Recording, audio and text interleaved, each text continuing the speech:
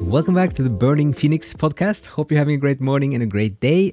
In this episode, we're going to try to outline a bigger topic about a new renaissance. So we had the last time we talked about, among other things, like the year of 2023, kind of where things might seem to be at the moment. But in this episode, we're going to look at a much bigger perspective with the centuries and the millennia, kind of the really big picture in terms of what kind of deeper long-term forces might be at play and where we are, and indications of trying to decipher and understand what is happening and what we can participate in. So with the whole idea of a renaissance.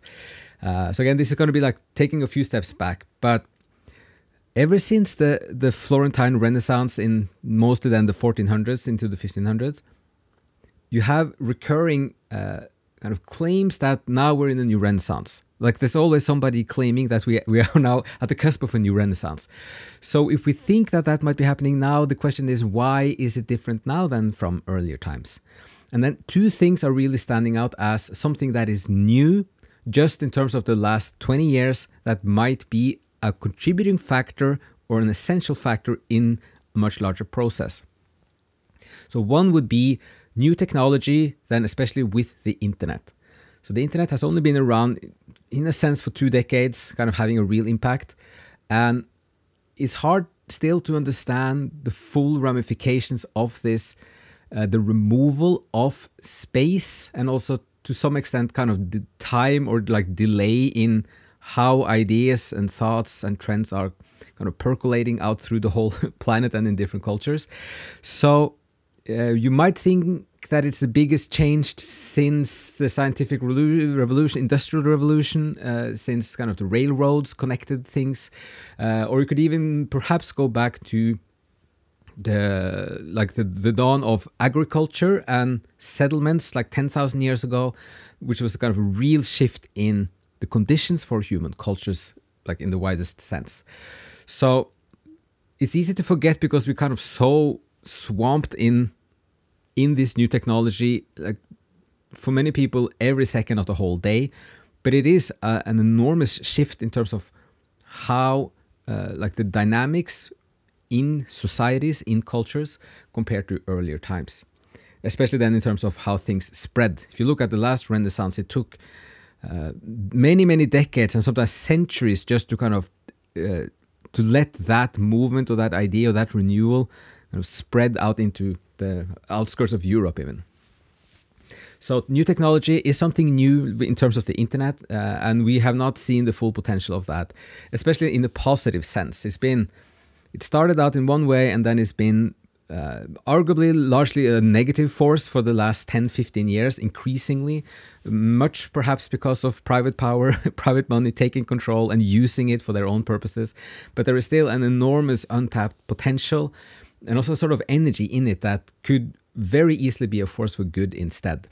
Okay, so that was the first thing of two that are new today. And the other one is new insights into brain science and the work of Ian McGilchrist. This is also something that's big on a much kind of century scale of insights into human psychology and also, in a sense, reality and how we perceive reality, and maybe even like ontology in itself, with kind of the asymmetry of two parts combining together in the right harmony, the right balance, can create like an indefinite source of creativity and progress and good life and just kind of time and the moving of like being almost in itself in a wider sense. It's a bit of a stretch, but it's still a very important insight. So both how it applies to oneself, to your own psyche, and how you interpret the people around you, and also how we understand cultures.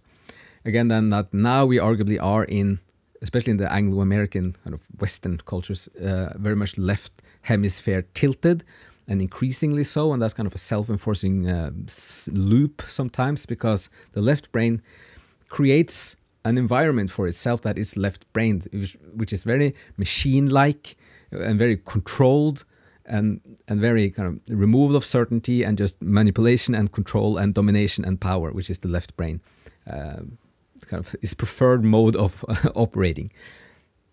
So again, those two things are new, which might contribute to something like a bigger renewal and rebirth. And we have other things, factors that are not so unique, but they could be also essential, which is the cycle of 600-700 years since the last big rebirth in Florence. This might be something like a natural length of one thrust of the bigger, on the bigger scale of movements. This whole era now of modernism, scientism, left hemisphere focused and then increasingly tilted. So that kind of might have started to ebb out in a sense, and then we're naturally gravitating towards more of a balance, which could be expressed in a form of a rebirth. We also have currently, again, the 10-15 last years, there's a turmoil, there's a fragmentation, a confusion, there's a collapse and kind of breakdown in parts, but there are also things emerging. So that whole that whole kind of, in a part mess, but also in a part new things gradually kind of being rediscovered is already happening now. But this is not new, but this is also kind of a part of the current situation.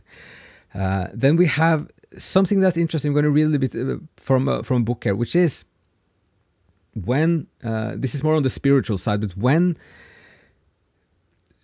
after Dante had the Renaissance, and then you get Luther, and then the question is, like, Protestantism went very much into a more like a left-brained version of theology. But the question is, what would have happened if it went instead towards refining the Greek Orthodox Eastern theology? Because that was not available at the time.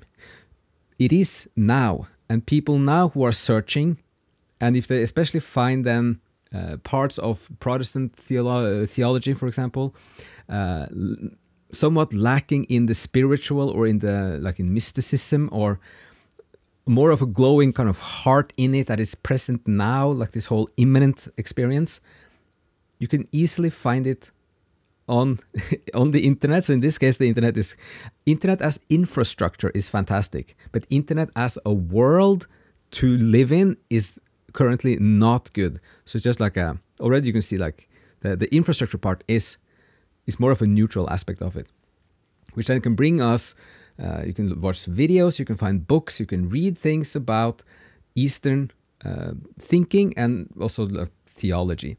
So the way that Strickland expressed this, so we're rereading his first book of his 4-volume history work about Paradise and Utopia. The first one is called Age of Paradise, which is the first 1,000 years. So in the introduction, he points to what happens then right after the Renaissance in the early 1500s, when there was a huge reaction to the negativity of and the corruption of the papacy, and also how like much of Catholic theology as it came from the papacy became so negative. There was such a pessimism in the anthropology. And you had a reaction with both the Renaissance, looking back to the ancient times for inspiration and for kind of positive things, and also then the rejection of it with Luther. But he says here that only 2 roads forward were open at the time to the people of Christendom. The one finally chosen was the one not yet traveled, one that redirected the West from the kingdom of heaven to the opportunities and pleasures of the natural world. More towards secularization in a sense. The other option would have been the West's rediscovery of Eastern Christendom, where the trusted path to paradise was well traveled and familiar. This would have made for a very different rebirth of ancient culture during the Renaissance. Fatefully, that was a road not taken. So this is one aspect to just keep in mind that could be an influence, as you also see now that when people find much of current kind of Western culture empty, fragmented, confusing, incoherent, sterile, negative, and also void of any kind of brightness or spiritual kind of sustenance, they tend to go to the old traditions now more because that has something it has some nutrition and some answers and some inspiration and some thoughts that you can explore for a very long time. So that is also available now, as opposed to maybe just 100 years ago or a few hundred years ago as well. And some people also do point directly to if Luther had access to the Eastern theology, maybe things would have been different. In part also because then you would get away from the whole authority, papacy, institution problem at the time, at least to some extent.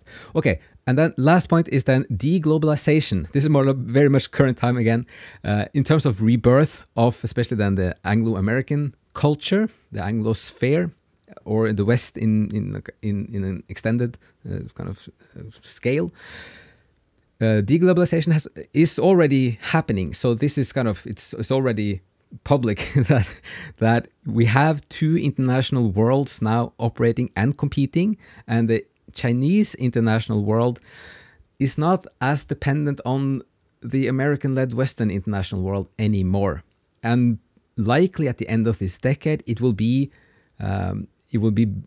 bigger and stronger than the US alone, not versus Europe and America combined, but is becoming a self-sustained international system that many other countries are gravitating towards more than they are towards the Western American-led international system. So that also could be a contributing factor in terms of a necessary rebirth of and rediscovery of many of the ancient things, but combining them with the new things.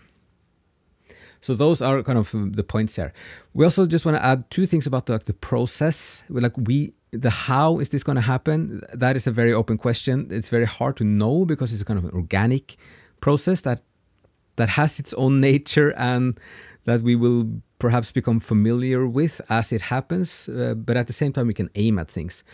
But we have the substance of the wisdom and the inspiration and the beauty from the whole ancient world, the classical world, and the tradition. And we also have knowledge about the process from the Florentine Renaissance, both through Dante's writings and just looking at history. So again, we have the substance and we know about the process. That's also kind of it's not a prerequisite, but it is yet another contributing factor. So just to bring this topic a little bit to the close, some goals about where this might be headed. So one is to redress the imbalances of a left-brained tilted culture. That is one very specific and kind of a technical goal, which in some periods of history would not be relevant, but it is now because there is an imbalance, and then we have to redress this imbalance and kind of address that topic, which is we can find so much help and practical help from McGilchrist's work. Point two, absorb the technological progress into a new whole. So there is a tremendous amount of progress and innovations that could be a force for good during the last 400 or 500 years. So there's a part of finding a new way of regenerating things would be to absorb all of this into a new whole that is more balanced. Point three, to have a culture again with some sort of a frame and some sort of orientation and a positive outlook. Like over time, it's not possible to function in a fragmented context, world, culture that has no idea of up and down, or it has no kind of positive aspiration in it at all. It's just like this eternal, incessant now with just bombardment of contradicting inputs. So that is not long-term possible to live in. So just to have something that is could provide you with these things and something positive. And the fourth point is connected to that, is just as a goal of a rebirth, of a new renaissance, renewal is to refine the joy of life and the ideas of a good life again. Like we should find back to this, that this experience of life as something positive, joyful, overall, a good thing that is pointed towards something good and that makes it something enjoyable, and you can appreciate waking up and thinking that the world and life is a good thing, and then you can keep moving and spending your time on positive things, which is how it should be. And it's not that hard to create that for oneself in a sense, but it should be available on a bigger scale. And it should be, in a sense, the overall idea, the general idea of a culture as well. Okay, so that was some morning thoughts here about the new conditions that we have now that could contribute or be essential for a new rebirth. And then we also have some ideas about the process and some ideas about the aim, the goal for where we should be thinking and trying to move and exploring in the coming years. So we're then going to end this episode with a little bit of inspiration, and we're going to look at now, this is also relevant to what we talked about so far, from Inferno, from Dante. This is Inferno chapter 1, canto 1, verse 16. So this is, he wakes up in a dark forest, and then it's a horrible place. He gets to the edge of the forest and he sees he's standing at the foot of a hill, and then he says, I raised my head and saw the hilltop shawled in morning rays of light sent from the planet that leads people straight ahead on every road. And then only did terror start subsiding in my heart's lake. So this is the first really clear image, vision of something positive, something bright to move towards, like the sun, the illumination, the divine love also, that could move you and regenerate and kind of make you more healthy and also bring more joy to life in the way it should be.